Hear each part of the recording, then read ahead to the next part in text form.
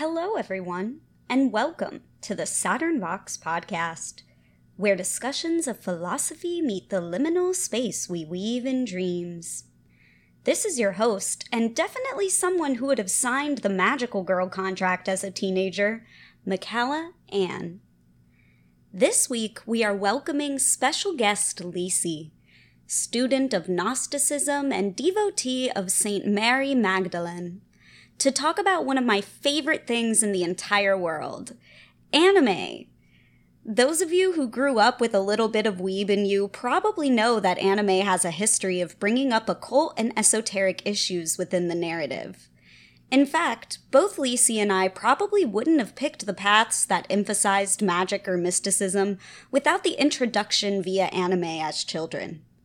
So with this in mind, we decided to explore 3 different animes and talk about how they are or are not related to the mysteries they are attempting to discuss and resolve. What makes the self? Why is it so important to find the you inside the heart of others? Do anime writers really know anything about the esoteric symbols they are using? Is there any redemption for the devil found in Gnostic mythology? What is Gnosticism, and why is it so confusing? We discuss Ergo Proxy, NGE, and if you hop on over to the extended episode found on Patreon, we even spend an entire extra hour discussing Madoka Magica. All this and more on today's episode of Saturn Vox. To find more on Saturn Vox, check out their Instagram and Twitter at Saturn Vox, or visit their website, www.saturnvox.com. If you want to support the show towards goals of better equipment, merch, and bonus material, please check out the Patreon at www.patreon.com/SaturnVox, where one can join in on our book club, Discord communities, and listen to extended episodes.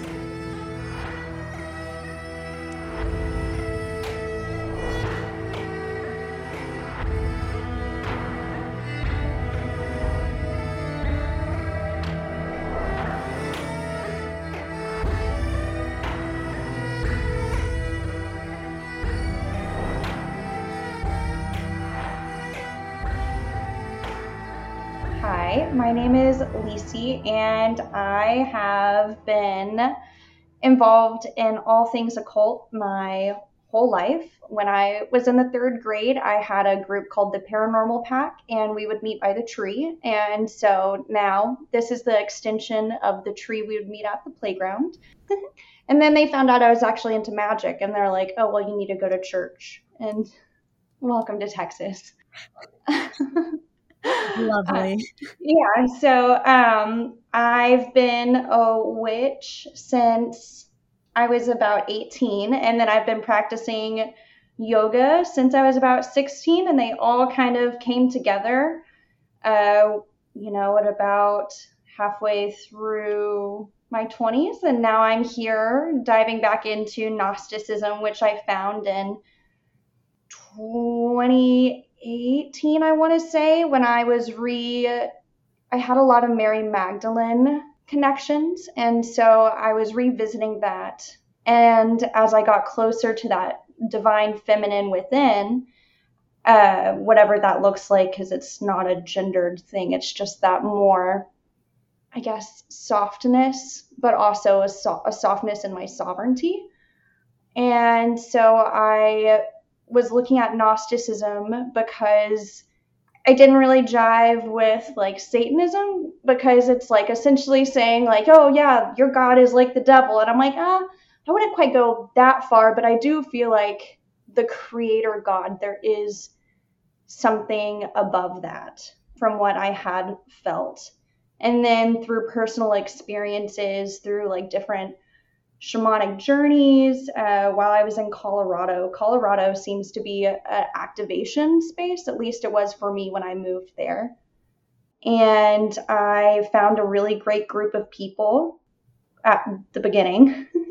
And then I kind of found that I need to be a little more discerning within those spaces, especially as like a political funness kind of gets wound in there. But during the time when I was going back, I found the Pistis Sophia, and the Pistis Sophia is what really, yes, I loved it. It was just so shocking to read it was so focused on a feminine disciples who were speaking. It was Mary Magdalene speaks the most in it, his mother, and Martha. There's also Salome. I'm awful with pronunciation, but she's in there.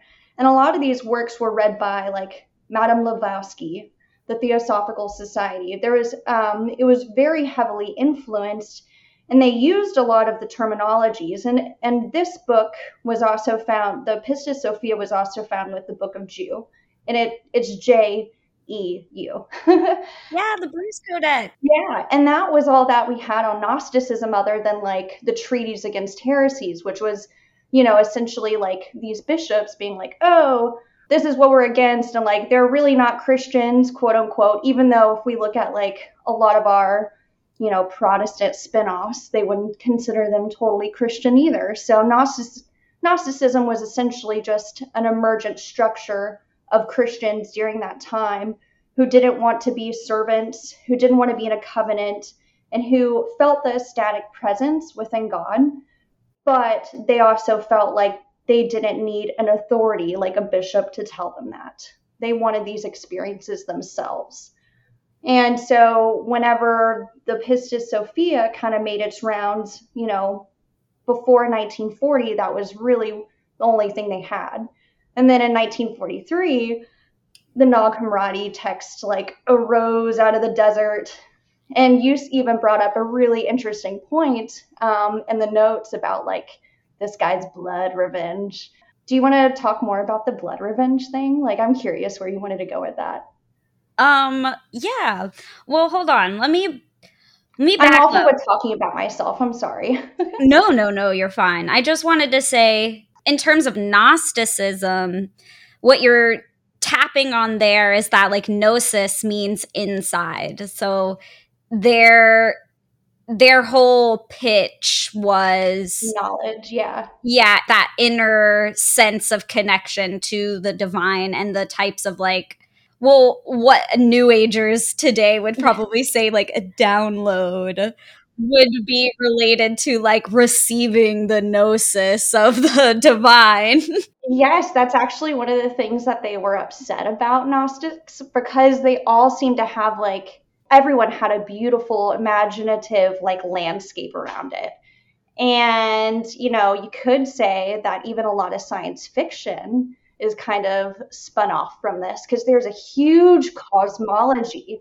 Like Gnosticism is such a broad term. They were just truly Christians with different Gnostic points of view. You had your Jewish Gnostics, you had your more Christian-leaning Gnostics, you had your like people who were more into Plato, and then there was all of that was just such a big melting pot during the time. Yes, I'm so glad you brought that up, because that is something that I feel like was repeated pretty frequently in the Pagels book, as well as Dr. Justin Sledge brings this up in his Gnosticism episodes on Esoterico. Just about like that term Gnostic is actually very debated amongst academics, because all of these people would have just referred to themselves as Christians. There was no such thing as being Gnostic. They weren't Sethians or they weren't Valentinians. Yeah, or Manichaeans or... Exactly. And they all had a variety. Some of them were pro-women, some of them were anti-women, some of them believed in the demiurge, some of them didn't. And that was actually... This is why I'm glad you brought it up, because up until I started doing this in-depth study for our episode, I was of the opinion that not like, at least Christian Gnosticism, from the way that I understood it, was a very dualistic theology. And as I started diving deeper and deeper into it to prepare for this episode, I was like, oh, that's only like one form of Gnosticism, and there are even some where it's like confusing. A lot of them are actually tripartite, which I'm sure we can get into later. But yeah, as for the like thing about the blood revenge, what I thought was super interesting about the discovery of the Nag Hammadi texts is that basically this guy, he was like fighting somebody over his father's murder. And so that was the only reason why he was in that area. Yeah. And it was something about after he killed the person that got authorities onto him or something, and somebody came over to his house and they looked at these pages that were being shoveled into the fireplace, and they were, with an academic's eye, were able to say you shouldn't do that.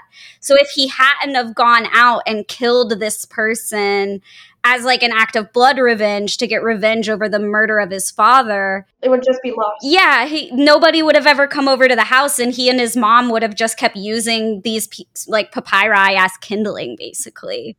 And it's this weird kind of gnosis that I think ties into a lot of our discussion on anime that we're going to be getting into. Like we said, Gnosticism is very vast amount of literature and a vast different types of theologies, but there certainly do seem to be some forms of Gnosticism that carry this like how to navigate suffering, or like the implication that there is a necessity to certain kinds of violence or certain kinds of destruction in order to promote transformation and growth, which even the discovery of the Nag Hammadi text seems to mirror that metaphor. Oh, totally.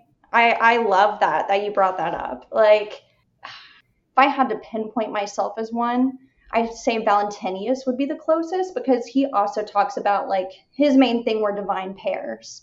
And a lot of it was focused on, there was probably some sex magic and some ritual use of like marriage consummation, because they believed in the seed of life, and that everyone, if you were to like conceive in both unions, like both people are coming together to be united and to create this being, to purposefully and consciously bring forth a life.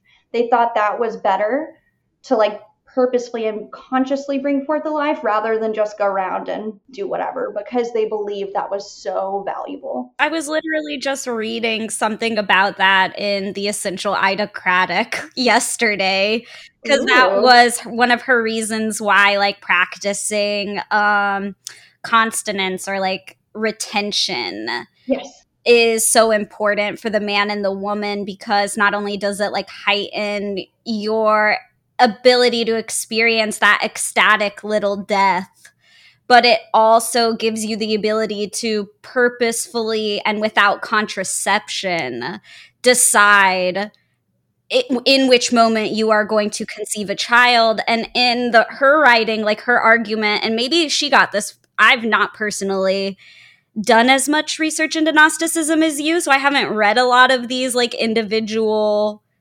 threads, but her reasoning was also like, when the child is conceived intentionally, it receives like, especially if you like build your way up to that little death and conceive of the child in that moment where you're having full union and ecstasy with both the divine and your partner, the like soul being of the child is implicitly more healthy, which like is just better for all of humanity in general. So, which I agree with. I do agree with that.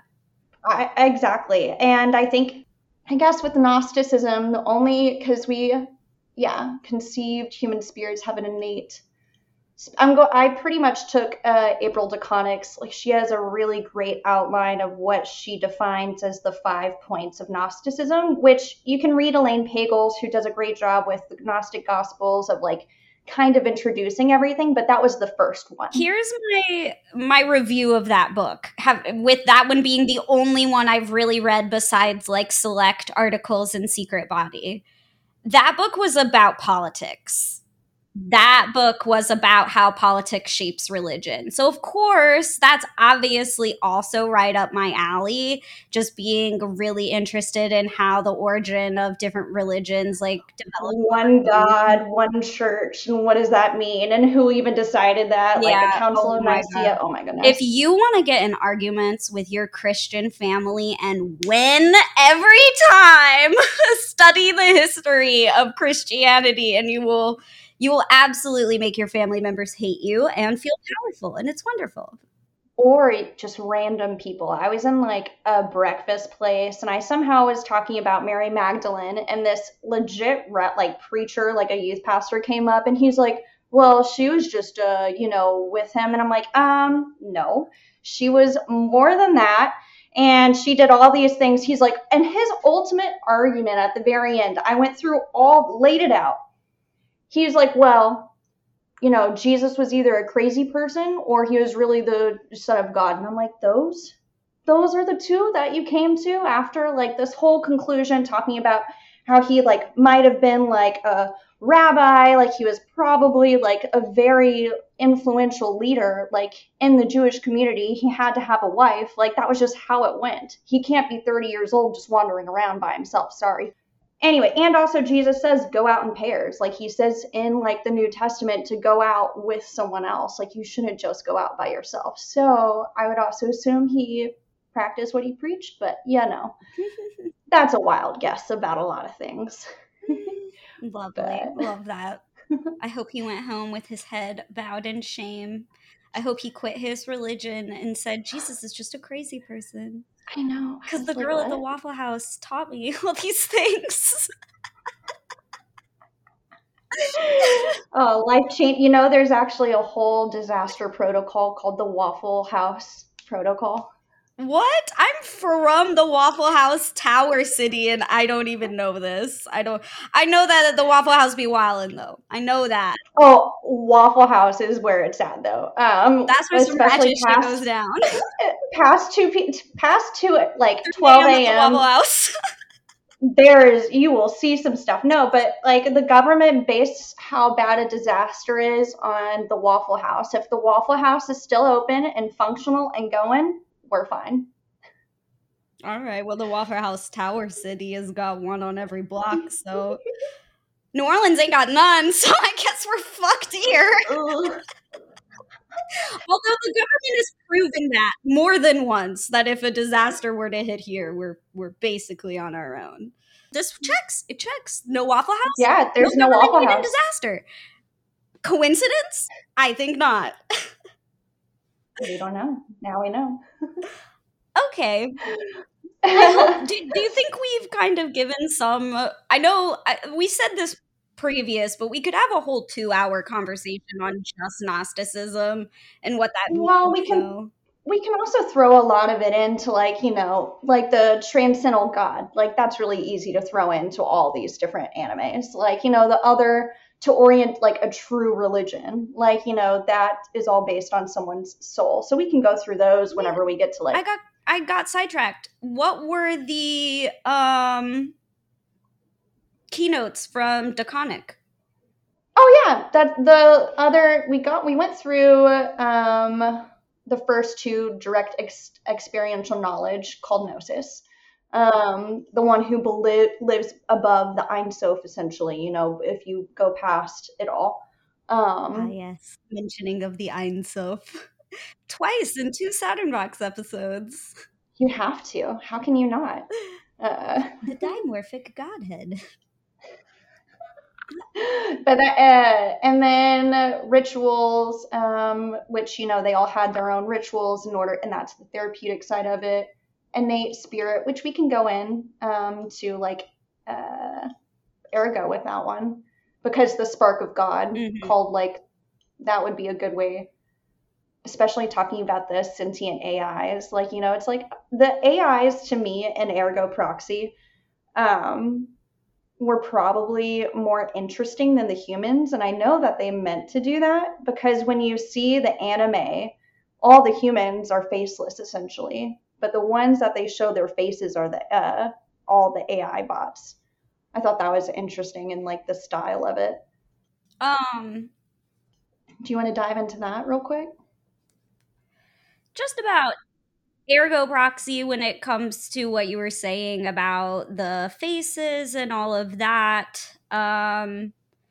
Yeah, you said lies make us happy, which like Pinot, like ugh, cute little Dude, bug I would kill for corgi. Pinot. If anybody were to come after Pinot, I would lose it. I understand Raul. I understand his mental breakdown because same.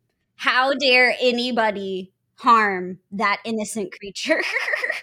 Truly, like Pinot is just like she is the spark of light. Like, she is that spark. She is that thing that like really continues to drive everything. And you think that it's all gonna go like nothing's gonna go right, and then Pinot just pops up and she's like, "So guys," in her cute little like corgi bunny like outfit. Oh, I love it. She's definitely like reminiscent of this idea of innocence and the innocence that may or may not have been lost through implications of social structure.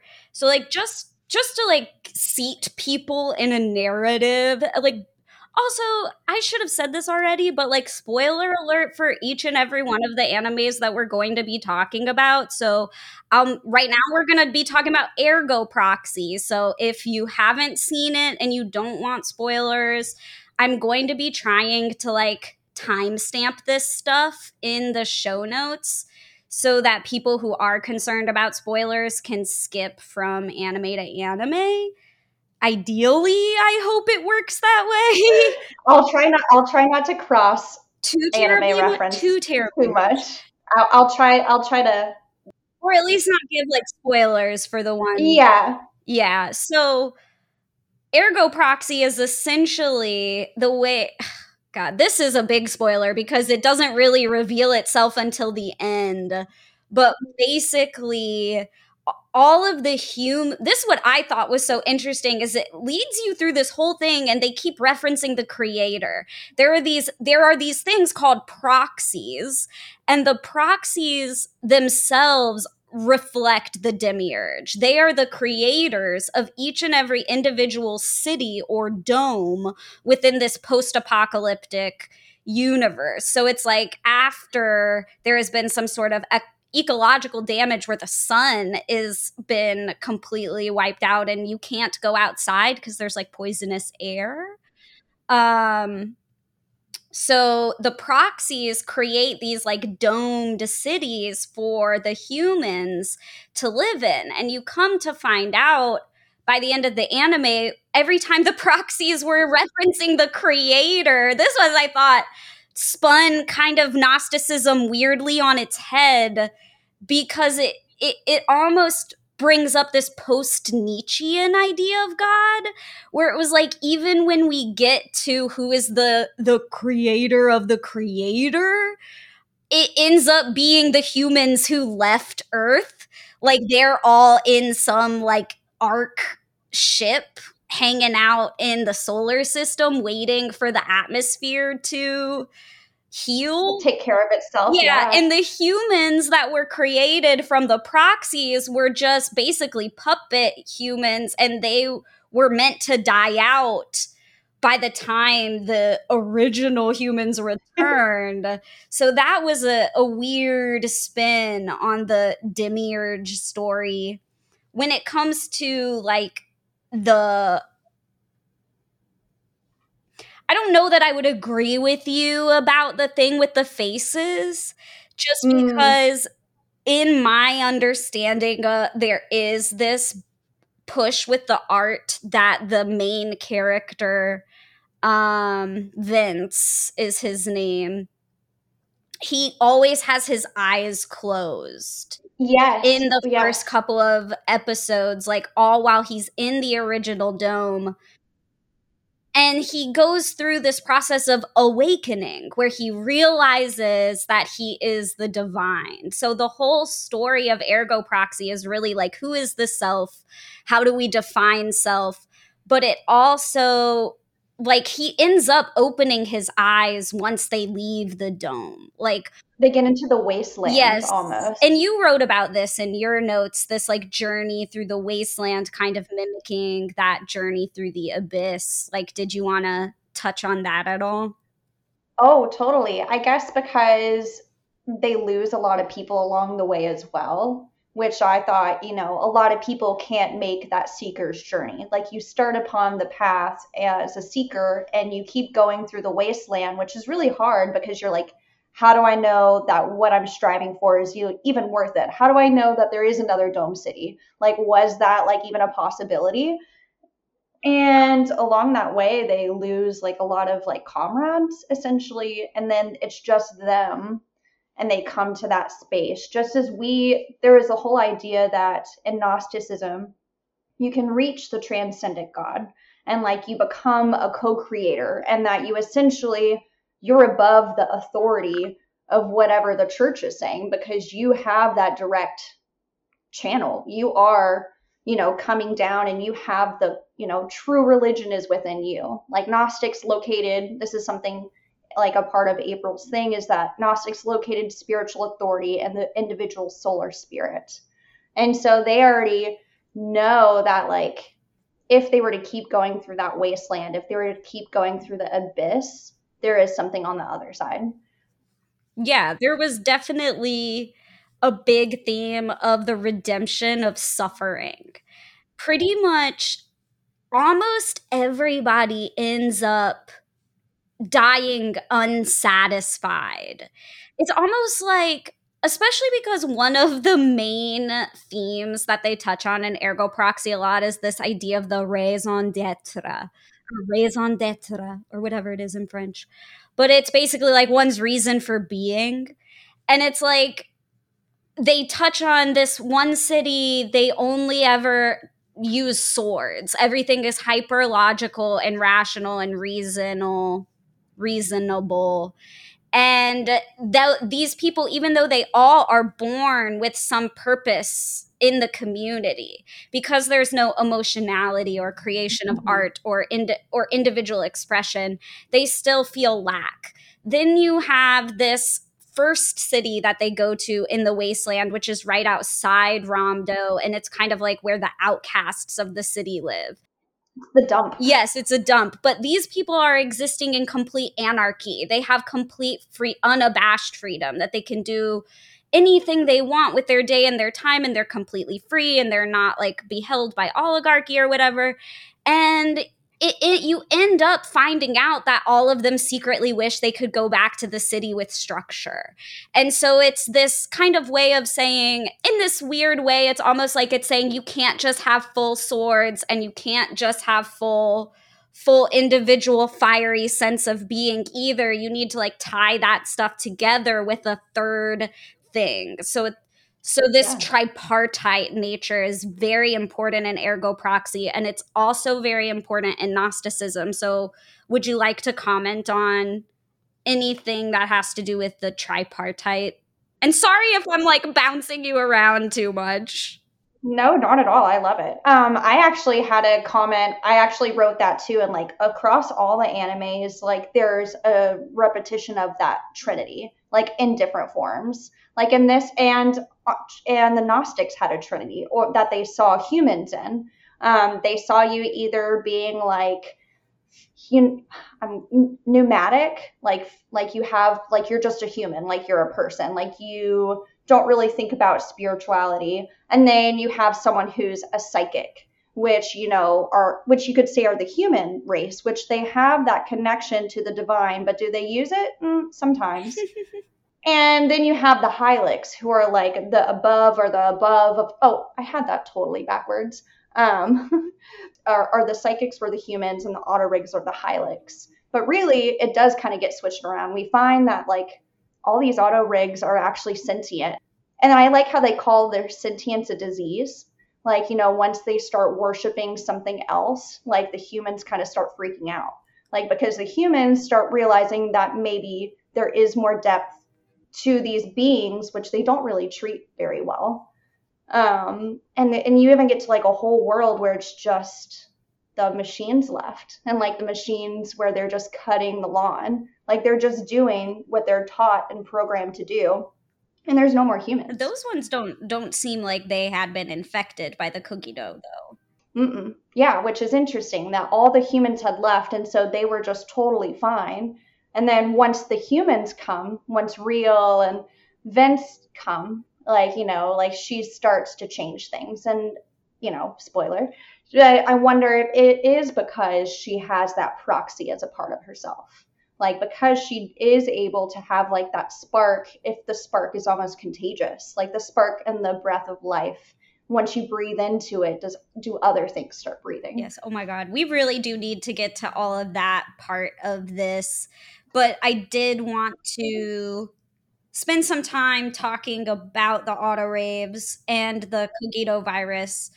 So like Cogito just means it just means I think. You know, cogito ergo sum is Descartes. I think, therefore I am. And so ergo proxy is a very big spin on that, where instead of it being cogito ergo sum, it's cogito ergo proxy.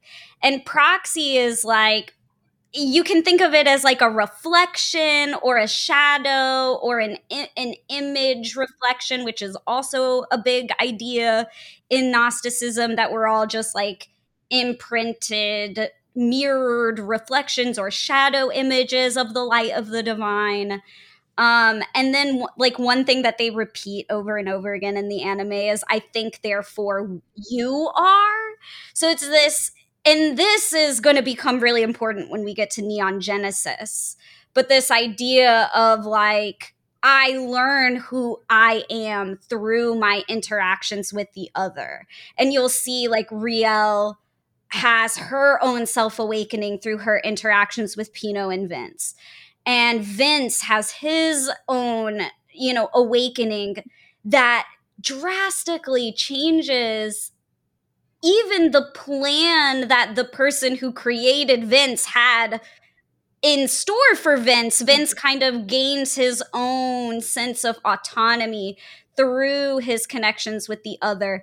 And this is what I wanted to talk about with the auto raves, is why Pino remains so innocent and is able to carry this like immense emotional strength through her process of conscious awakening, whereas the auto rave who worked with Riel, Oh yeah, what is his name? Oh my God,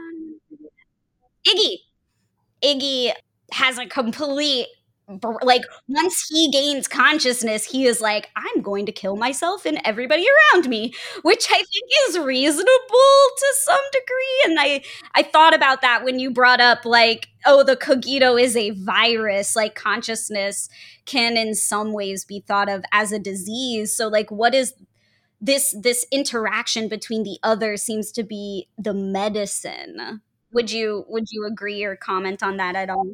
I would totally agree, because Iggy, poor Iggy, he gets, think about how many times has his mind been erased? How many times has he been changed to, like, he might have already been progressing with consciousness, but then they erase his memory.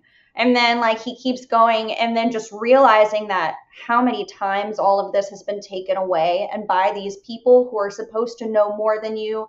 These are the ones who made you. And then really they're just as messed up as, you know, they're messed up. Like, there is something wrong with them, like, overall. And then having that knowledge, you can't really go back. He definitely had that innocence lost. Like, once you know, you can't unknow something. Like, you can't just forget. And so that's, I justified, like, you know, kind of, you know, the way he went about it, probably, like, you know, Riel wasn't the best example of a person, but she really also technically isn't a person. So really morality is all individual too. Like, you know, it's like, who decides what the morality is? And at that point it was the humans, but really Iggy he was fine in what he did, I think. But it seems like he couldn't handle the idea of love lost. or that there was like a level of desire and attachment that he had to a specific raison d'etre, or like he didn't have the ability to transform or change what his reason for being was, even as his consciousness developed. So it's almost this implication that you can grow in your mental state of enlightenment, but if you stay committed to the same, the old patterns, yes, that you will have a breakdown or have some sort of conflict there because everything is constantly changing. Whereas like Pino, watch it, like Pino keeps befriending people who die over and over and over again. And there's this one scene in the cave when they kill one of the proxies, and Iggy also dies in that episode, spoiler. And she's like laying flowers on the grave, and Riel is like, "Aren't you sad?" And she's like, "Well, I am sad, but I think having the ability to be sad makes me happy because I realize that I have like loved and cared about these people, and I've had this like experience of connection." And I was like, "What the fuck, you little 3-year-old? That's some deep wisdom that you've gained over the past 3 weeks, I guess." Yeah, right? Like watching all those people die and just realizing, well, I think, again, when you watch your friend die and you don't know, like, and then someone has to tell you what that means. That happened in one of the episodes. She's like, when does does the copy of him come? When are they going to replicate his consciousness back into a robot? And they were like, no, that's not how death works. It's not how it works, friend. And I also think of that. I saw a video and it was a dead bee, and all of these ants around had put flowers around the bee, like, and they, because that's what they do whenever they have someone die in their colony, they kind of have a little funeral for them. But the ants had a funeral essentially for this a bumblebee. And it's just like, Pino doesn't, she's lived with these humans and she has seen some shit. Pino has been there for it all. And she continues to still have just like, she knows, but she still retains that innocence because she's also kept on to her feelings too. Like, and she's gained those feelings and has had people to explain them to her. I don't think Iggy or the other they didn't have anyone to explain what what feelings are. So wise that you're pointing that out, actually. Yes. She was validated and received with warmth, yes, by her companions. She was seen.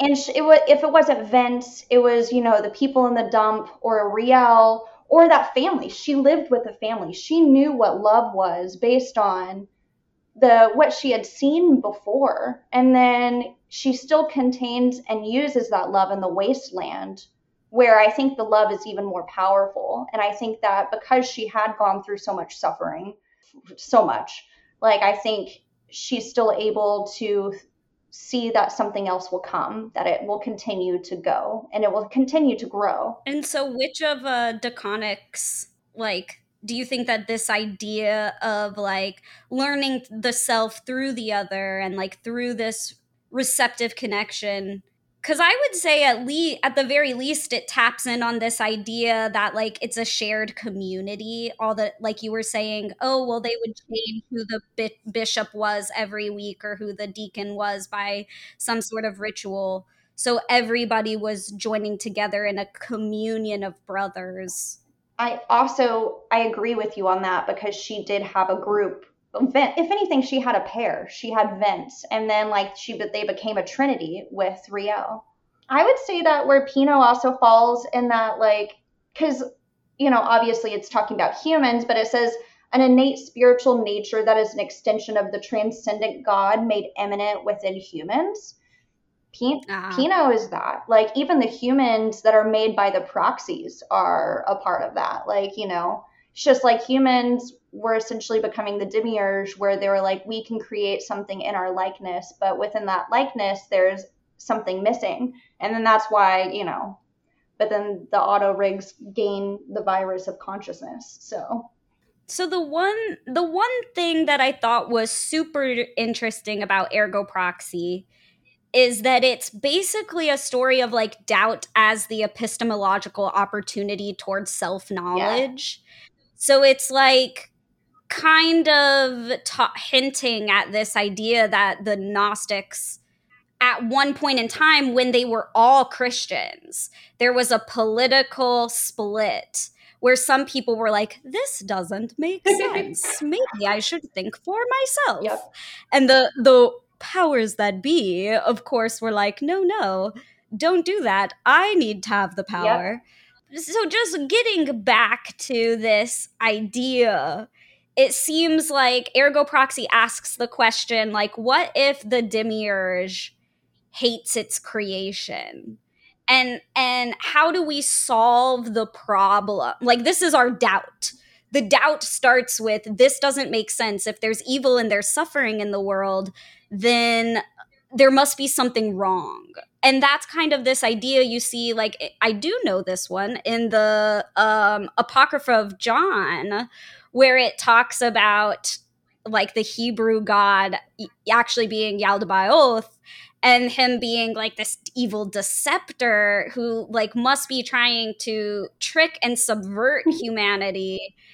And that's exactly what's going on in Ergo Proxy, because the main creator, like Proxy One, is like, fuck humans, fuck the creator who created me, I'm gonna destroy the whole world. All the anger, and I could see that if I was a creator, and then if everything wasn't going right, and if it wasn't like to what you saw it as, and then you're just like, either you become apathetic and you leave it to just kind of destroy itself, or you actively take part of its destruction so that you can create something new. Yes. And so in that way, you see it mimicked then back in the people. Like, why did Proxy One leave us? Why did our creator leave us? And that being the birth of all these other wars. Yeah. Like, the reason why Ramda went to war with Mosque was to regain a new proxy, because their proxy was like, fuck you guys, I'm leaving.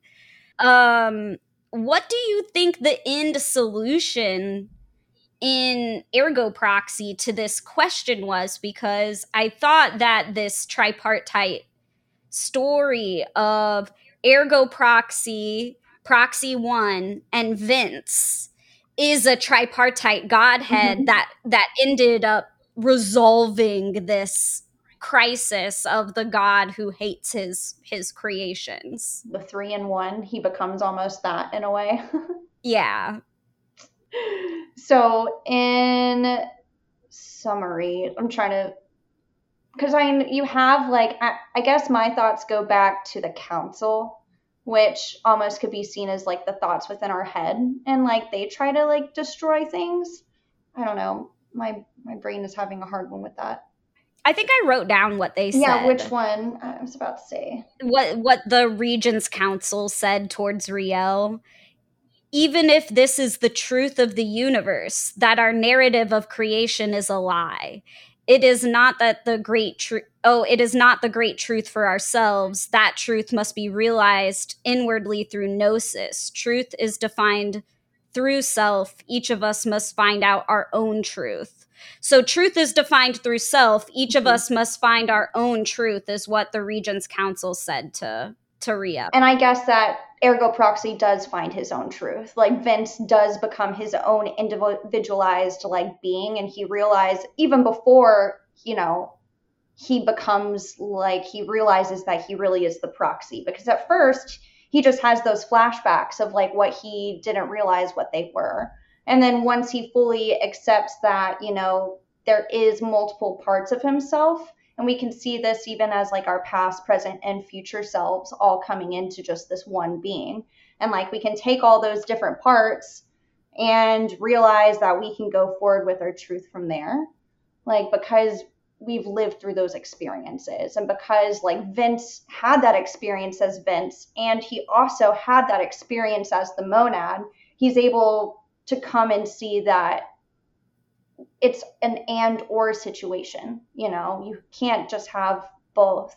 It's a and also all together kind of thing. Yes. Oh my gosh. Love that you touched on this, that there's seems to be a necessity to resolve this issue, because it's like you said, all the other proxies also destroyed their cities, but they were themselves in pain when they died. But Vince actually is the only one that doesn't die. And then Proxy 1 does die, but he dies happy. So I thought that that was an interesting thing. He's the only one that dies happy. He dies happy because Vince is liberated. Yeah. And Vince actually made a decision that was of his own individuality and not like a part of Proxy 1's like great plan for his inception. And I just thought that this like mimicked the story of the living Christ. Like God enfleshed, becoming a part of this salvation narrative, that there seems to be a necessity of celebrating the flesh, as we were talking about with sex being actually a large part, like the erotic being a large part of Gnosticism. It's almost as if, like, if Proxy 1 is God the Father, then ergo Proxy, who is like, I think therefore you are, the other being Binah, being Sophia, being Chokmah as wisdom, the feminine wisdom, not Chokmah as in the masculine Kabbalah sense. I know it's very confusing. But it also reminds me of, it's like the sadness that came when you don't have that. It's like the other two, the sun and the moon, Senex and like Kazus. Like they have, I think, one of the saddest stories in it, because it was just, they were so close to that reunion of being together and ultimately finding that happiness. And then, like you said, it just gets taken away just so quickly. Oh, yeah. And then they're so, I don't know, that one's really sad to me, because they were trying so hard to come together and because they all have pairs, like, Riel and Vince are a pair. And then you have like the sun and the moon, like all the cities have another sister city, but they essentially like forget that too. They forget that the domes actually have to work together, and then they start fighting each other and they destroy each other. Ooh, that was a good point as well. We even forget, like, within ourselves that, we have warring domes essentially. Like, and so how do we join all those together, and how do they co-create and work together? I thought that's very interesting what you're saying about Senex and Kazuki? Yeah, I think so. I just know they're the sun and the moon. But basically, their suffering was found in the fact that their raison d'etre, their reason for being, was founded only in the other. Okay, so we have already said the pair is good. We want a pair. We want people to work together. But the difference in why Riel and Vince's relationship was successful is because even though they were a pair, they were working interdependently. Their raison d'etres were their own. Their own purpose for being had to do with their own exploration of self. But they were happy to do that through interacting with each other. So that is like this defining factor. We do want a pair, but it's still for the glorification of your own individual selfhood. You have to have those own experiences in order for you to relate to others. Like, Exactly. And so without that actual action to follow through rather than just the theory or the feeling, how do you know how to go forward from there? So do you have any commentaries on like enfleshment and the living Jesus, and like Vince as being the living Jesus in comparison to like the two deadic versions of him, which were Proxy 1 and Ergo Proxy? Yeah, because in Vince, he fully accepts that he's human. He doesn't even realize that he is divine. And that's why I think once he realizes his inner wisdom is when his eyes open. Once he starts becoming aware of actually what's going on within him. And I even see Pino sometimes as being like, the Holy Spirit too, in a way, because she's I think of so, her as the Holy Spirit as well. because she's just there, and she's like just so, even in the sadness she is full of joy. Like she is there, making sure we acknowledge the suffering but we don't get stuck in it. And I think that's really how she pulls Vince out, because Vince he was like, I'm not worth anything, like what am I doing? And I feel like we do forget our divinity, that we like, what are we working towards? Like what is our reason to live? That is exactly what's asked over and over.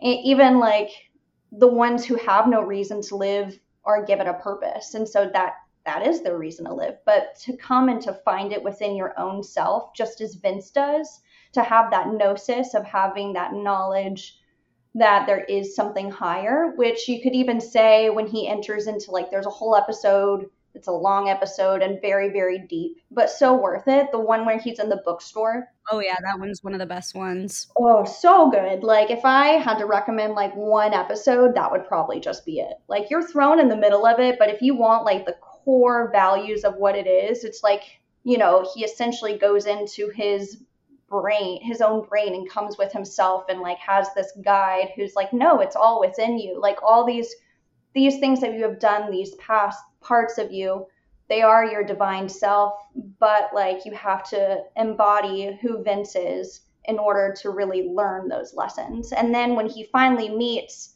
his creator, who, and he finally accepts like, this is what I'm doing, he still chooses to be human. Like he still chooses to stay. And I think that you can even say like that's a very Buddha Vista kind of thing. Like he chooses to stay and continue with the suffering, but you also choose to continue to teach, and you continue to learn. And love. And love. That was his, like, love is what everyone fell for. Like, Lucifer fell for love. And our next, and Oh, we'll get to that when we get to Madoka. We will get to that. I was about to say, like, that's like, love is truly the whole defining force of all of these universes. Like, across, like, all the animes we speak about, all of it, you could say, comes back to love. From another, like, not just a godhead, but also the divine spark within other people. Mm-hmm. Oh, lovely. Love it.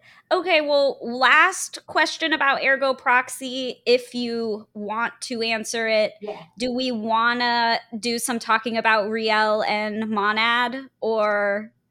Sure. I mean, do you want to explain, like we've given some like sort of hints, but not, did you want to explain their connection or what that has to do with Gnosticism at all? Well, I mean, monad is just, I love, monad is actually even used in programming and software terms, which... It's a Leibnizian term. Yeah, and I love that it's almost used like in this way. You can see it as the program that is like put into their consciousnesses in a way. Like, she programs Riel, like, and she also, I guess, is the one that holds the whole dome. I don't know. I'm trying to figure out like... Okay, wait. So I know it's confusing. Because the humans are artificial, they can't reproduce. They are all created out of these like artificial wombs that the proxies act as the inseminators of. Yeah. So the proxies are the phallus, and then there's an artificial womb, and all humans are birthed out of this, and so they are born of proxy.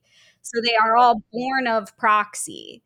So in that way, monad, every dome has its own proxy. So like monad is the generator of all the humans in Mosque. She's birth almost, if you were to like break it down, like where Vincent was life, like I guess you could say like monad was like the birth of everything, like, and then I guess, proxy one would be the father, the creator. Well, and above him is the creators, but it goes, creators above all, the proxy, and then monad, who was also, Vince's pair.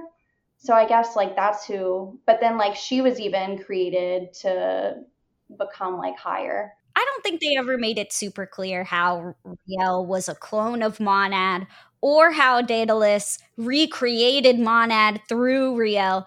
That was never fully explained. Not like Ava, to where they're like, oh, okay, you're like, I get the, Oh, don't get, even in Ava, you have to like search through fucking games or mangas. I was about to say, I listened to so many, there's apparently 37 different possible timelines for. Like internal groaning, internal sigh of doom. Oh, dude, it was a lot. The one thing that I do, like, you're right, like that monad was like the counter to ergo proxy, and like the regent even accuses ergo proxy at one point, like, why didn't the creator love us? Like the creator being ergo proxy, because ergo proxy was the creator of all humans in the Ramdo dome. They said, why didn't the creator love us? Like, why did the creator love only monad? So it's like saying, oh, the creator only loved his feminine counterpart, which to me was this like big exemplar of the tension between Mary and Peter in the Gospel of Mary, because the creator returns to Ramdo disguised as an immigrant to search for monad. So it's almost like, well, the creator returns in a form that is outcasted and unwanted, and everybody's like running around like, where's our creator? We want to be loved. And he's like, no, I only love the divine feminine. Get on my level. But the divine feminine could be seen like monad created everything. So like really he went there you could go back to him being Jesus. Like he came for maybe that one person, but he ended up saving everyone. Like, and that ties back into it as well, because monad actually says to Riel, thank you for teaching him about me. Like, she basically tells Riel that Riel helped Vince remember monad through the love that Riel and Vince shared, which was this like indicator that the human enfleshed soul can remember the connection of divine love between the masculine and feminine parts of divinity through our own exchange with the other. Yeah, she's definitely the beloved other, I think, and I think even it shows as she disappears into the sky, which disappearing is like a very light word, even though we know she decided to like.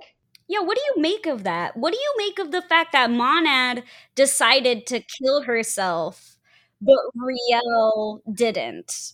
Are they, and that they're supposedly somewhat the same, but not? I think monad, she fulfilled her purpose. Like she was created to be used by someone else. Essentially, she was created as like a fantasy of a projection. Essentially, like the guy was so obsessed with Riel that he couldn't have her, so he tried to recreate that love, and that love ended up being so enormous that he couldn't even contain that. She had to kind of, I guess, give herself to the all. I think once you realize that all the love has been passed on, she had her reason to live. Her reason to live was to show like Vince what love truly was. And once she knew that was going to be passed through Riel, like, she kind of felt like her mission had been completed, and also her city, like, she wasn't really needed there so I think that, or it might have just been an Icarus moment to where she tried to see, just like, or the fall of Sophia. Sophia tried to reach, she thought she was following a light, and then she ended up falling. And then so she thought monad might have seen the sun, thinking that the sun was all in all. And then she tries to reach it and she can't, because their bodies cannot be in light, which I also think is a whole other thing. Like that, like the sun is like what, like the light rays is what destroys the monad, but also the proxies in general, which is why they were seen as like a superior god on this earth, because they could overcome the environmental catastrophe. Yeah, no, I think that's a fabulous point, actually. I love your latter interpretation there about Sophia, thinking that she's heading towards the light, but it actually being, I don't know the story that you're referring to, it's part of the Pistis Sophia. Okay, because I've read about that text, haven't actually read the text yet. Gotta be honest about my own limitations here. It's really, I mean, if you have a chance of like a too long didn't read, it's essentially like Jesus dies. Within those 3 days, he blasts through the universe, goes through all the different like archons, fights them off. He's like, there you are, Sophia. And then Superhero Jesus. he really, truly, like, that's why I'm like, if you really want some good sci-fi, go read some of the cosmologies of like the Sethians. Like, you can find everyone in there from Venus to Zeus to Barbello. It's their cosmologies, I know, are so fun and crazy. But yeah, Sophia, essentially like the Piss Sophia, Jesus goes, finds Sophia, and then helps her ascend. And then he comes back and teaches these teachings for another 40 days to his disciples. And then there's, you know, it also brings up like, was Jesus, because Mary, his mother, tells a story of when he was about 12 and the Holy Spirit descends into Jesus, and like Mary like captured his spirit, tied him to like a bedpost and was like, stay there, dude. And then she goes back out to the field and was like, Jesus, I think I found your bro. And it's like, by bro, she means your spirit. And so he's like, oh yeah, no big deal. And then they like unite. And then, you know, that also goes and is like, well, what is the spirit, and is it a part of it, and like, does it descend into you? So the Pistis Sophia is wild. It's wild and out. And I've read it. I continue to read it, and I'm just like, but it's great. It's pretty much superhero Jesus. It's great. Why wasn't the musical Jesus Christ Superstar this story? I ask you. Although we really shouldn't be asking too many questions about Andrew Lloyd Webber's like idea process, considering he also is the genius behind Cats. I was about to say, I can't say anything about, and I love Jesus Christ Superstar. Like, some of those songs are solid, Day by Day. It's so fun to sing. Anyways, the theater kid in me. No, I love that. Because yeah, in Ergo Proxy, the reason why I thought that was a good like tie-in was because she's actually going up. The reason why she's flying up to the heavens is because she wants to see her creators who are coming back into the atmosphere via the ark. So it's which again we see at like the very end. We don't even know what's going on, and it's like the last shot you just get of a spaceship, and you're like, what? Dude, no, the last shot is of Vince just like looking very devilish, and it does make you wonder like what his actual next plan is. But you know, there was no sequel, so yep. There's there's a Sethi, I don't know if it's Sethian or one of the Gnostic branches, and they refer to God as like he is kind of imperfect, but you know, he wasn't really doing it. He wasn't trying to be bad. He was just creating. He was just like a maker and an artist. Mm-hmm. And so I guess sometimes artists get upset with their work, and they're like, I'm done. I'm scrapping this. Like, we're on to the next thing. So if you think about it almost in that way, you know, as like a builder or like a molder, it's kind of interesting. Yeah, I love that. Ooh, love that anime. Good anime. Me too. It was a good rewatch. Yes, absolutely. Okay, so now we can move on to an anime that I have very conflicting feelings about. Yeah. Neon Genesis. I did sort of rewatch this in that I put it on at episode 16. I did. I'm pretty sure I did like 16 too. Yeah. You cannot pay me money to watch the first 16 episodes of that anime again. I have asked like legit like 5 of my really good anime friends, and the only person who has defended Neon Genesis was my brother. And he's like, but Shinji was only 14 years old and he had to save the world from total destruction. And I'm like, I don't care. He was still a pussy bitch. Shinji was definitely a little pussy bitch. This is also objectively true. Like, he was made to be like that, though. Like, the author even said that, like, he was made to represent, like, the suffering of the teenage boys in Japan at that time. Like, he was supposed to be apathetic. And I'm like, I don't care. Like, you know, I do. And, like, this is what I'll say is, so apparently, I actually only ever had one person come at me about this, but apparently it didn't set so well in all of my listeners that I said, I didn't like Harry Potter as a child. The reason why I didn't was because I thought that Harry was a pussy ass bitch. After the fourth one, yes, thank like you. once he no, and everybody's always like, oh well, he experienced death. Okay, fine, maybe fine, but still, he did not carry that weight. Like he did not carry that weight.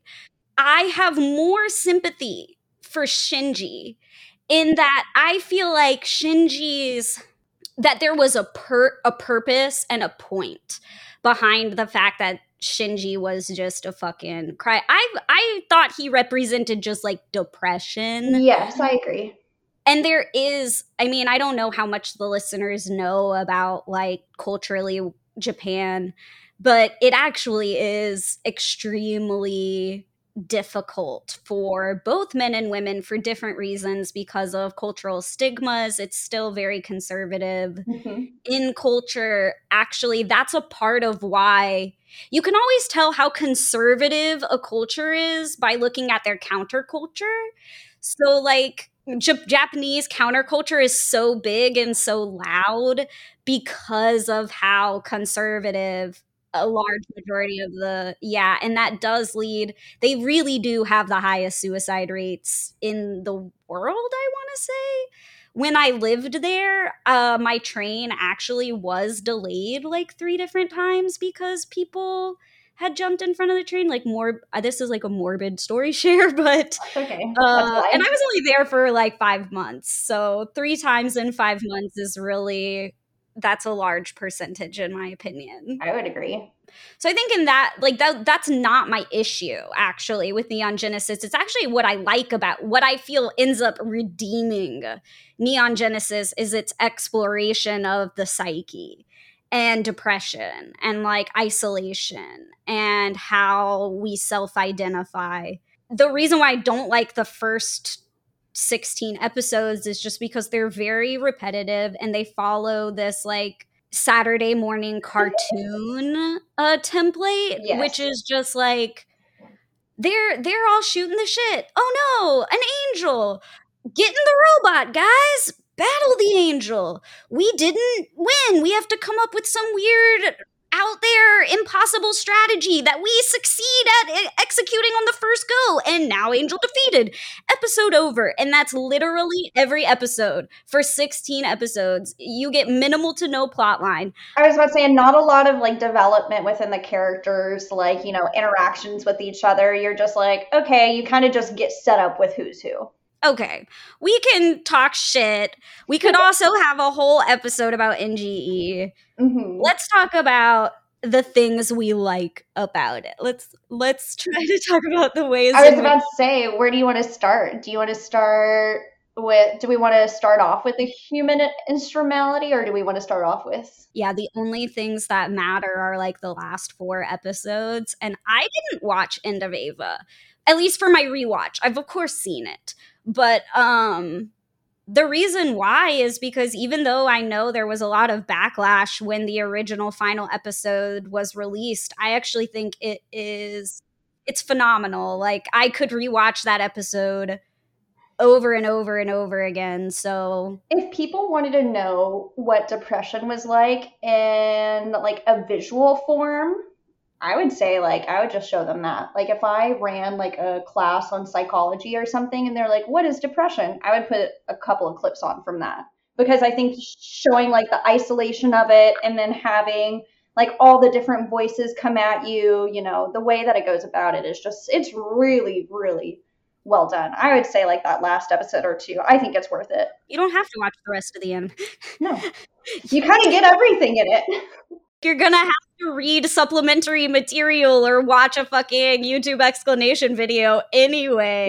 Yeah. It's another thing I don't like about NGE is, okay, look, it is not you're just not smart enough to get it. It is that you have to dedicate at least 3 extra hours of your time to researching supplementary material to figure out what the fuck with a lot of that lore. Which, why didn't you just put it in those first fucking 16 episodes where nothing goddamn happened? I ask you. I agree. And like, I apparently was reading like or listening to like a part of an episode, and they were talking about like all of the different symbology in it. So the creators, when they were making this, they added in like the tree of life, which is a huge symbolic theme, like thrown everywhere, like, especially in like The Office, you'll see it. When people kept on asking them about like, what do you feel about these themes and the motifs, the creators were just like, I don't know, we thought it was cool. Okay, so yes, because that's something we need to say. Neon Genesis is an anime, unlike Ergo Proxy, which I actually do think knows what it's talking about in a lot of ways.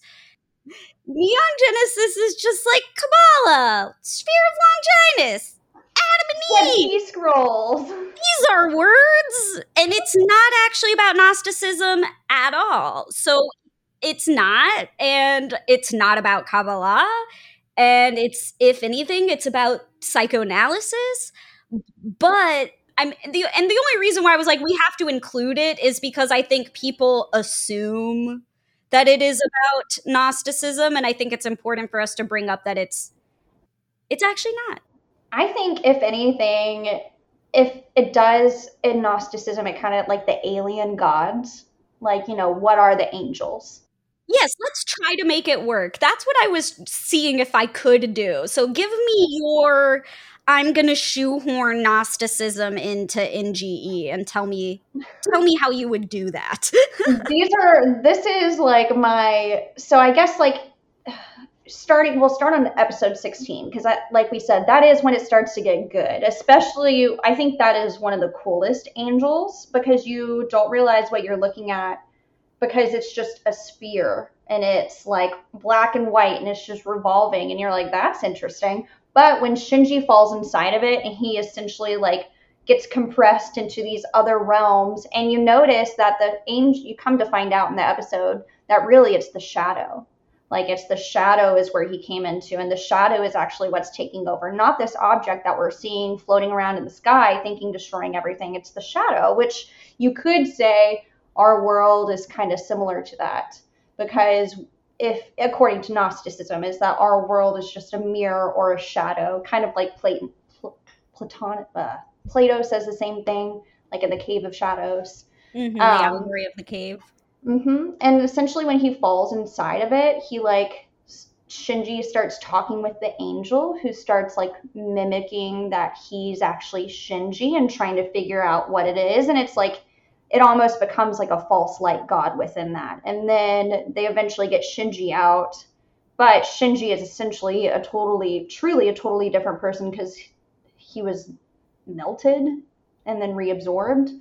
And then even when it goes back to him being in the Eva, and it happens too, he becomes melted in so many different times. Like, who knows who Shinji really is, because how many times he's evolved and become slime. Thus I become Tang, the instrumentality of worlds.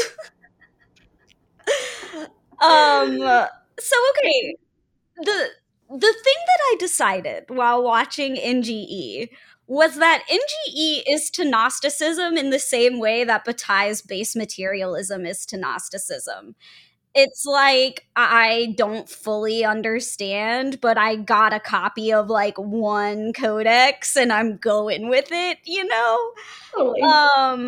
It was Madame Blavatsky with the Pistis Sophia and just kind of throwing it in with whatever else she found. Exactly. And that idea of the base materialism in Bataille reminds me a lot of the Tang.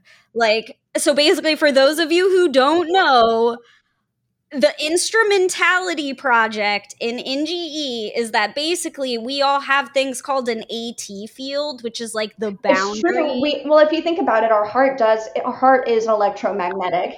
And then, so like, the whole idea is like our body is a tortal field, and it creates like this energy of tortal, like it creates energy.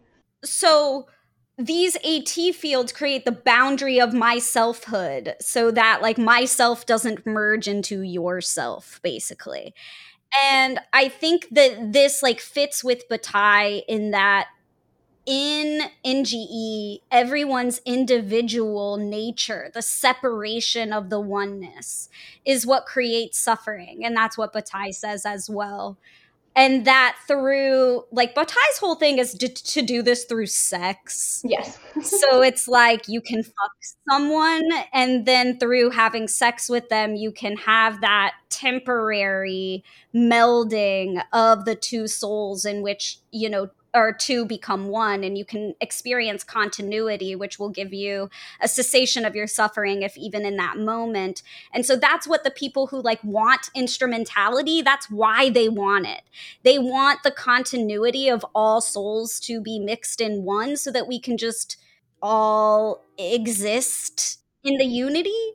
And it, because they believe only through the individual expression of our selfhood do, and that isolation and that abandonment, which is a huge part of both Shinji and Asuka's.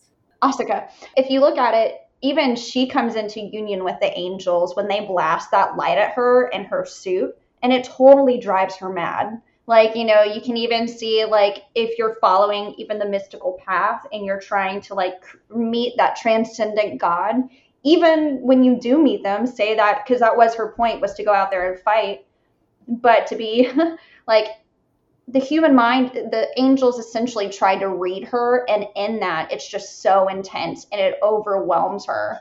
Well, they force her to remember her things that she had like intentionally blocked out in order to survive. Like her sense of selfhood was separated in that she had compartmentalized a lot of things.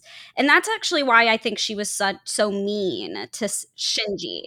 I think her meanness to Shinji was actually a display of love, in that like she wanted Shinji to not feel the pain that she felt, but because she didn't like she had blocked that from herself, she wasn't aware that that's what she was doing. And in that would, like, this is more about like the discontinuity creating suffering, and that like she didn't understand that her anger at Shinji was actually love, and Shinji didn't understand it either, and so therefore he did not receive it as love, because neither of them, like, they might have had that loving true nature, which is within, but because of the way they were nurtured and because of their life experiences, they didn't know how to react. And like, because essentially, like, maybe no one, like, they weren't really truly shown what love was, and if, or what a positive example of love was, and how to react to that, like, in a way that will make them grow rather than push other people away. Because I guess if, all they know is people leaving, you try to build up that barrier of making sure people don't leave you. And a lot of people kind of come out and have resting bitch face, and like, and it's not that they're really feeling that way inside. It's just maybe that's the way that they were taught how to express emotions. Like, we, sometimes forget that they are high schoolers. Like, like, because they are saving the world. And this could have been their first time having that experience of love, of truly loving someone, and not just being like, I have to love this person because they're my family, but because I'm with them and I'm choosing to be with them, I have to love them. And no one has had a good example of it in any of the series. Like, there's not one relationship, I would say, that's like really, like, truly had seen like a healthy example of love. Like, no. I guess I kind of think about like Rei and Kaoru, who comes in a little later, because I think he's interesting too. He's one of my He's an enigma, I would say. I wonder, because everybody is always like, Kaoru was Shinji's first example of real love or whatever. And I actually didn't like that, because I was like, there was a clear example in an earlier episode where Masato actually comes over and tries to console him, and he pushes her away, and he's like, no. And then she actually leaves his room and starts bawling herself because he rejected her attempt at affection. And only in what you were just saying just now did I have an epiphany that might reconcile this, which is that Kaoru was not broken himself. Kaoru was completely free in his expression of love and affection because he was completely confident in his sense of self. And maybe that's why his affection was received by Shinji in a way that was safe. Because it is true that we pick up on people's insecurities, or we pick up on people's, you know, maybe Misato's reach for affection was just as much for her own sense of self consoling, whereas Kaoru was only purely loving Shinji for the sake of loving Shinji. More like a Jesus figure rather than like Misato would have been like more of a Mary figure, because she was there as a human suffering with him, where Kaoru kind of came in and he's like, I am above love and suffering. And like, you know, because I am love and because I'm an angel that kind of like learned from you, so no big deal. But I think he recognizes that same spark of life within Rei though, as he holds, like that different, because they come from, I guess, you know, it goes back to like Lilith, and it also goes back to Adam, which Sethians believe that they are offspring of Adam, like they're Sethians, the third son of him. Yeah, that Gnosticism light, because all the humans in NGE are sons of these demiurgic angels. Yes. So son of Adam or son. Mm-hmm. Actually, it's much more complicated than that. So much more. I'm not going to get into it, but I did actually watch a whole 40-minute fucking YouTube episode explaining this shit so that I could know what the fuck, honestly. Yes. Me too. I had to do the same thing. I like watched it and I'm like, as good as that was, I'm happy I watched it. But now someone hold my hand and please walk me through some of the finer detail things that I might have missed, because there was a lot. But I just think that it's so interesting because like all of it, and there's another trinity within there, right? With like Shinji, and then he has Rei, and well, I guess he has 4. He has like 3 women specifically within his life who kind of make a triple within themselves. Misako, and then Rei and Asuka. But sure. Yeah. I can see that. There's also 3 robots. Mm-hmm. There's 3 levels to the city. There's like, you know, you have the 3 different levels of Tokyo. You have like that which is outside, and then they have like the dome city which is underground, which was built by someone else. Whenever they showed up, they were just here. It was already perfect. And then they continue even further into the Tang, and they're like, welcome to the Tang Tank. Here's where like we're also keeping this like giant being on like this giant like stake. Don't worry about it. We all come from it. It's no big deal. Raise your mom. You know, we go from there.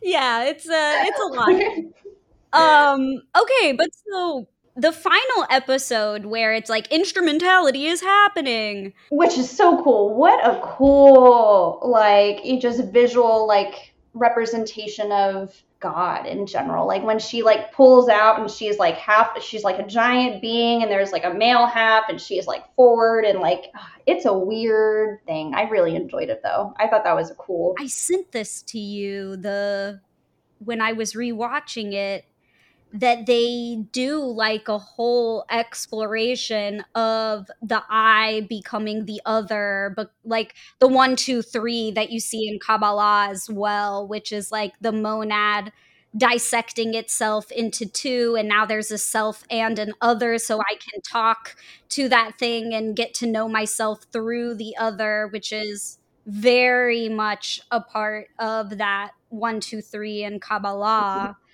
Which I guess, you know, NGE likes to fake as being Kabbalistic as well. And because it throws in those 3 rays on top of it, like, right? And like all those different like possibilities and the dualities. Well, that was something I did want to bring up, in that same way that in Ergo Proxy, it becomes like learning the self through the other.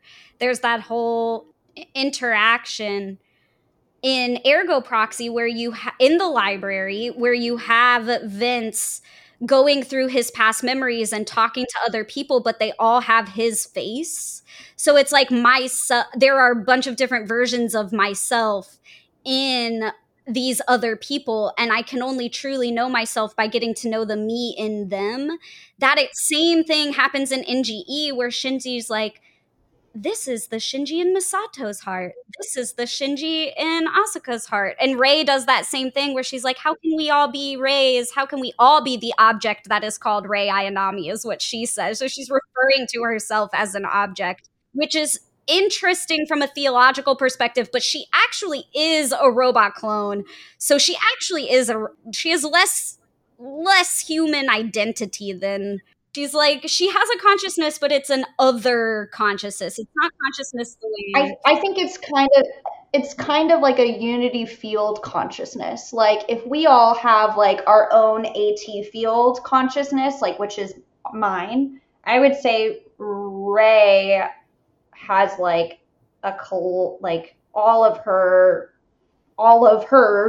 her bodies, like, you know, that are floating around. I think all of those share the same conscious field, because we don't know where consciousness truly lives, right? Like, you know, it could be, like we said, it could be a virus, like it could be something that infects you, and like it could be something that like you're given or that you learn through. And so maybe that's like what Rei is. It's like she's just a unity field of consciousness, and why she's able to like join the instrumentality project is because she's already like that. She's already expanded out into multiple versions of herself, where Shinji is in the blank white universe by himself, like when he goes and like represses down into it. And in that world, like, you know, we think that's the ideal. We think that if we were to all join together, have all of our feelings erased, there's no more suffering, but there's also no more love. There's also no more other people. Like there's also no more relating, like all of the good things. Like Pino says, I would rather feel sad and then also know that I was happy to have those feelings rather than just become an empty blank space. Because like it's kind of sad whenever it's that episode and Shinji's just like, there's nothing. And you're just kind of being like, oh, that would kind of suck if it was just me and I'm in this blank world, you know? Like all realities are created by us. And like once we experience the manifested phenomenon, we start comparing through opposites. Like every time he's like dies and every time he's reborn, he's occupying like new realities and he's creating all these different timelines. And essentially he's a part of those different timelines, but he's also himself. Yeah, I love that. Yeah, the scene that you're talking about is the same one I was talking about, where it's like he's in a blank place and he's like, I have ultimate freedom, but he's like, but I don't know what to do with myself. And it's like, well, let's create a boundary, and they draw a line, and it's like, now you have a place to go and things to see, but you're also now restricted to just being able to walk horizontally, because by creating a ground, you've created gravity. Yeah, so that was all super interesting. Is like, do you really like, why did the Godhead create the world? Would be in order to experience itself. And that's because to have that unlimited freedom is like too much. And it's actually interesting, like this is something when I took a poetry class in college, my poetry teacher said, like, when you start a poem, it's good to set boundaries for yourself before you get in, because otherwise, like, that's going to help with your writer's block or with your inability to like come up with the right words. Because if you have ultimate freedom, then you have too many possibilities to pick from. And by like creating limitation, you give yourself like less anxiety and more ability to actually like commit to a decision or commit to something. Very Saturnian. Like you have to create like all those structures. You don't want the structures, like, and because you're like, oh, I'm above that, I'm going to rebel against the hierarchy. And then you're like, well, also you can't get rid of like all of the stones. Like you can tear down the temple, but the temple also has some pretty good, nice big stones. So we can start with those big base blocks, but then from there, add on what's needed, add on to like what you would like to create as a boundary. Yeah, absolutely. And that again touches in on that like difference between the trash village and Ramdo, because it's like in Ramdo, everything is so structured. Everybody literally is born for a specific purpose and that purpose only, versus the ultimate freedom of the trash village. And both of those people are unhappy. And it's only through giving yourself a delineation by saying, oh, well, I am this, or I want this, or I'm going to make this. And then this is my reason to live. It's not like it's not the reason that someone else is telling me to live for. It's the reason that I choose to live, and it's the way that I choose to do it. And Shinji goes through that too, because at first he's like, oh, I get in the, why do I pilot the Eva? Why do I pilot the Eva? He asks himself this literally in every episode. He's like, why do I pilot an Eva? And at first he keeps saying, like, it's because I want the validation. He says, when I get in the Eva, people praise me. People validate me when I get in the Eva. By the end of it, he says, oh my God, they like me regardless. And my impetus for being in the Eva is more about like my own self exploration than it actually is about validation. And so it's like he goes through that journey as well. Yeah, when your body disintegrates within a giant robot and just becomes like a puddle of goo for a couple of weeks, and you join consciousnesses with like a alien angel, yeah, you kind of realize things are a little different, and like you get different perspectives, which I guess is the ultimate goal though of being a mystic or following like any sort of spiritual path, is to dissolve yourself into the goo of divine love, and then to find yourself like within that consciousness. Like when you do have that union, you're like, oh, I only can have this because I am an individual. Like I can only recognize this because I am separate, which sucks being separate. Like that could even be seen as the root of everything happening, is because we were separated from our divine source. We are going to constantly suffer and seek that divine source. But what would happen, and I think the nice thing that Neon Genesis does, is it answers what would happen if we were to unite with that consciousness and we were to become like all one. And you forget that you would lose yourself. You would lose everything that you wanted, all of your desires. Your reason to live is dissolved, and it's for the quote unquote betterment of all. So it's like kind of why I think like, people push like, oh, unity consciousness, like let's all just have the same thoughts and it's fine. And I'm like, no, that would be so boring. That would be so boring if we all thought the same thing and we all like did the same thing. That's not the point. The point is to find yourself, and it's to find that true gnosis within, and to find like what is leading you in your experience and how you want to drive it and how you want to access God. Oh, I love that. Yes, absolutely. I think that, in tarot, specifically in the Thoth tradition as it's outlined by Crowley, he changes the Temperance card to art. And the alchemic formula of Solvay et Coagula, to dissolve and then recreate oneself in order to reach self-perfection. It's embodied by the Lover's card, which is actually the sword. So it's like, what do I need to remove in order to like better my relationships with the others? Like in which ways am I operating under like faulty logic systems, or like engaging in delusions of desire as opposed to like real love or real desire. But the art card is the one where you put it back together, and where you recreate yourself with like commingled with these things that you've learned. And I think that is such a good tie-in to the metaphor that I like to use for Saturn, like Saturn's suffering, which is when I am looking at art, I don't want to look at something one-dimensional. I don't want to look at something that's just like all bright colors with no shadow, no outline, I don't want it to look like the background of a new, like Doreen Virtue's angel cards. You know what I mean? Like, I want depth. I want shadow. I want more than one color. Like, I want the full expression of art and beauty. And that this can only come through giving creation permission to express itself through all colors and all depths and all modalities. So love that.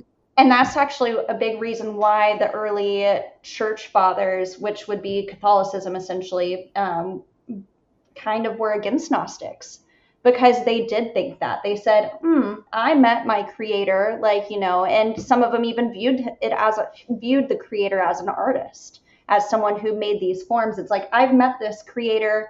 I don't need you to tell me how to live.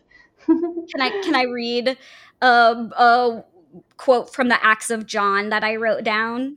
Yes. So apparently there's like, instead of the Eucharist scene that we like know in Catholicism, Jesus leads some sort of dance ritual with the apostles. It does. There's a whole, it's called the dance of it's like called the round dance. There's actually like a Gnostic text of it. It's really If you send that, I'll include it in the show notes. Okay.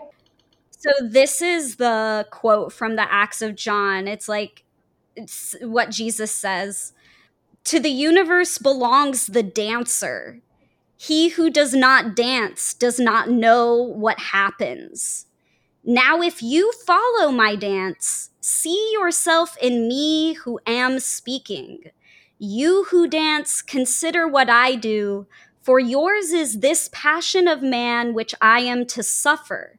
For you could by no means have understood what you suffer, unless to you as Logos I had been sent by the Father. Learn how to suffer, and you shall be able not to suffer. Man, John slaps. Like, John is actually like one of the most Gnostic, obviously, in the New Testament. Like, a lot of people think that like it was kind of slid in there as like a testament to Gnosticism still continuing. Yeah, the book of John is secretly a Gnostic text, even though it is in the New Testament. But this was quoted from the Acts of John. So like Acts of John the Apostle, as opposed to the Gospel of John. Because there's also the Apocryphal of John. So you're right that John is like the Gnostic guy. And anything with John that kind of shows up, like, I'm like, okay, John is like a Gnostic kind of red flag in a good way. Yes, exactly. But I just love that about the dancing. I love that. That's gorgeous. It reminds me of George Lakoff's book, Metaphor as Myth or Metaphor as Meaning. I always get this wrong, but I'll put it in the show notes as well. But he's basically talking about how metaphors shape our engagement with phenomena emotionally as well as how we perceive it, because the way that we shape metaphors shapes our thoughts, which the logos, which in turn shapes how we engage with our emotions. And one of the examples that they use is, if you look at metaphors for arguments are usually structured in metaphors of war. So like a winner or a loser, or I defeated his argument, or like all of the various little colloquialisms that we use to talk about arguing with another person are usually based in war metaphors. So Lakoff said, what would it look like if we structured argument metaphors in terms of a dance? That instead of there being a winner or a loser, this is like a dance that we're weaving through together to try to like create a piece of art, which is some sort of gnosis through the engagement of this conversation that we're having. Yeah, definitely post that book, because that sounds amazing. And I love, especially when we come back to like Madoka, like the dancing just makes so much sense, like especially in like Rebellion when we go into that. Well, I think we already touched on whether you think that it was a good idea for Shinji to reject instrumentality. I would have. Okay. Suffering needed, the other needed. There's this continual idea of enfleshment and being ensouled and achieving self-knowledge as being a perfection of a tripartite deity, which we're seeing reflected in both animes.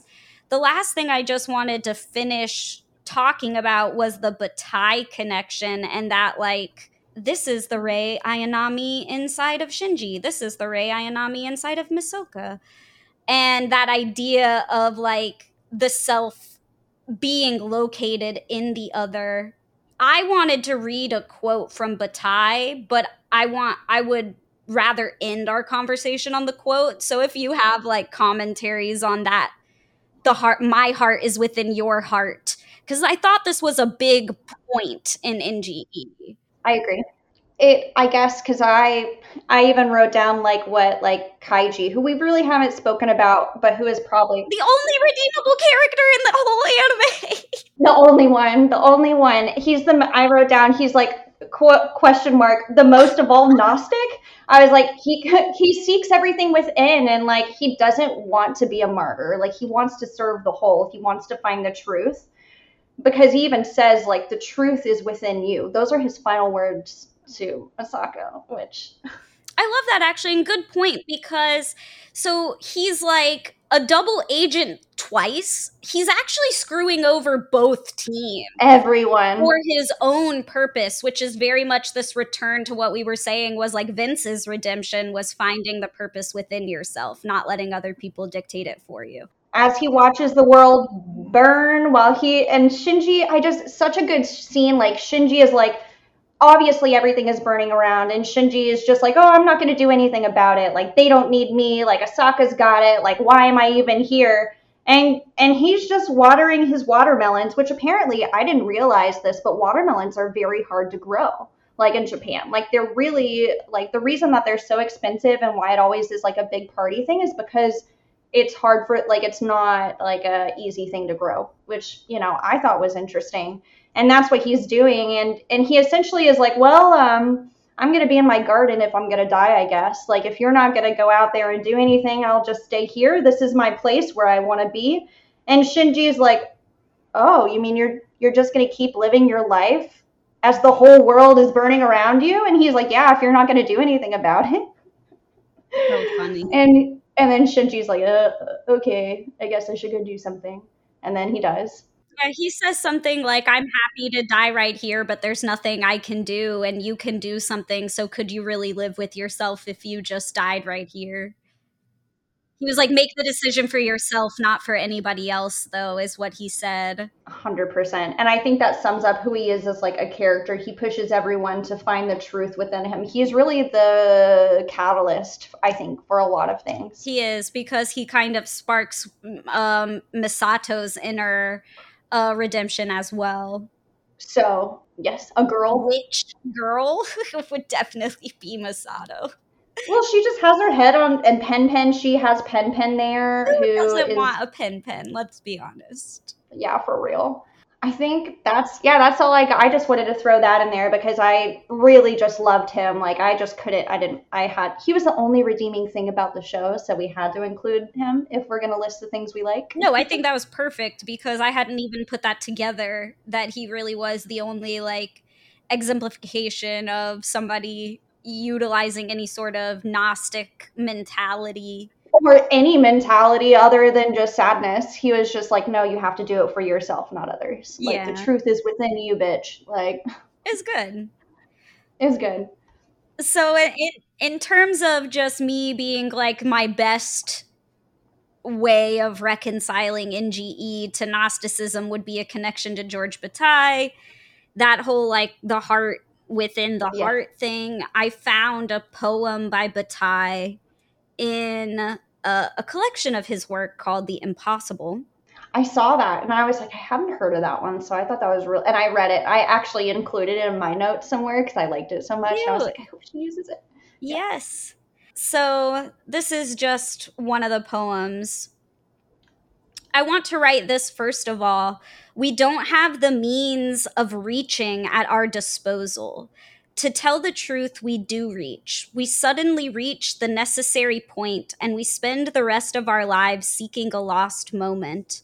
But how often we miss it for the precise reason that seeking it leads us away from it. Joining together is doubtless a means of missing the moment of return forever. Suddenly in my darkness, in my solitude, anguish gives way to its uncanny, no longer ever wrenching. Through constant wrenching, it no longer wrenches. Suddenly, B's heart is in my heart. So he's basically just saying, like, we're constantly trying to reach that continuity in which the heart of the beloved is within my heart. But we experience more times of like prolonged anguish in which the darkness of the solitude gives way to this uncanny, like wrenching connection between the self and the other, which I think is essentially the theme of Sums it up. NGE. Yeah. And I think with like the image within NGE that pulls is when Rei is like the giant god Rei, and there's also Shinji as like whatever he is, and she just reaches out into his heart, and they're just both there, and like, you know, like one weird unified like triple being. I think that's what I feel whenever like you say that. I'm like, that sums it up perfectly. Yes. Love it. Love it. All right. Well, I love you. This was a joy. This has been so much fun. Like, yeah, I'm stoked. I agree. Heck yeah, I'm actually gonna go home and probably watch it now. But Fuck yeah. I'm gonna watch Chainsaw Man. I'm gonna rewatch Made in Abyss and cry. getting my feels. Anyways, thanks so much. I will have to like see you later and chit chat because this has been so fun. Yes, please. Bye, dude. Have a great one.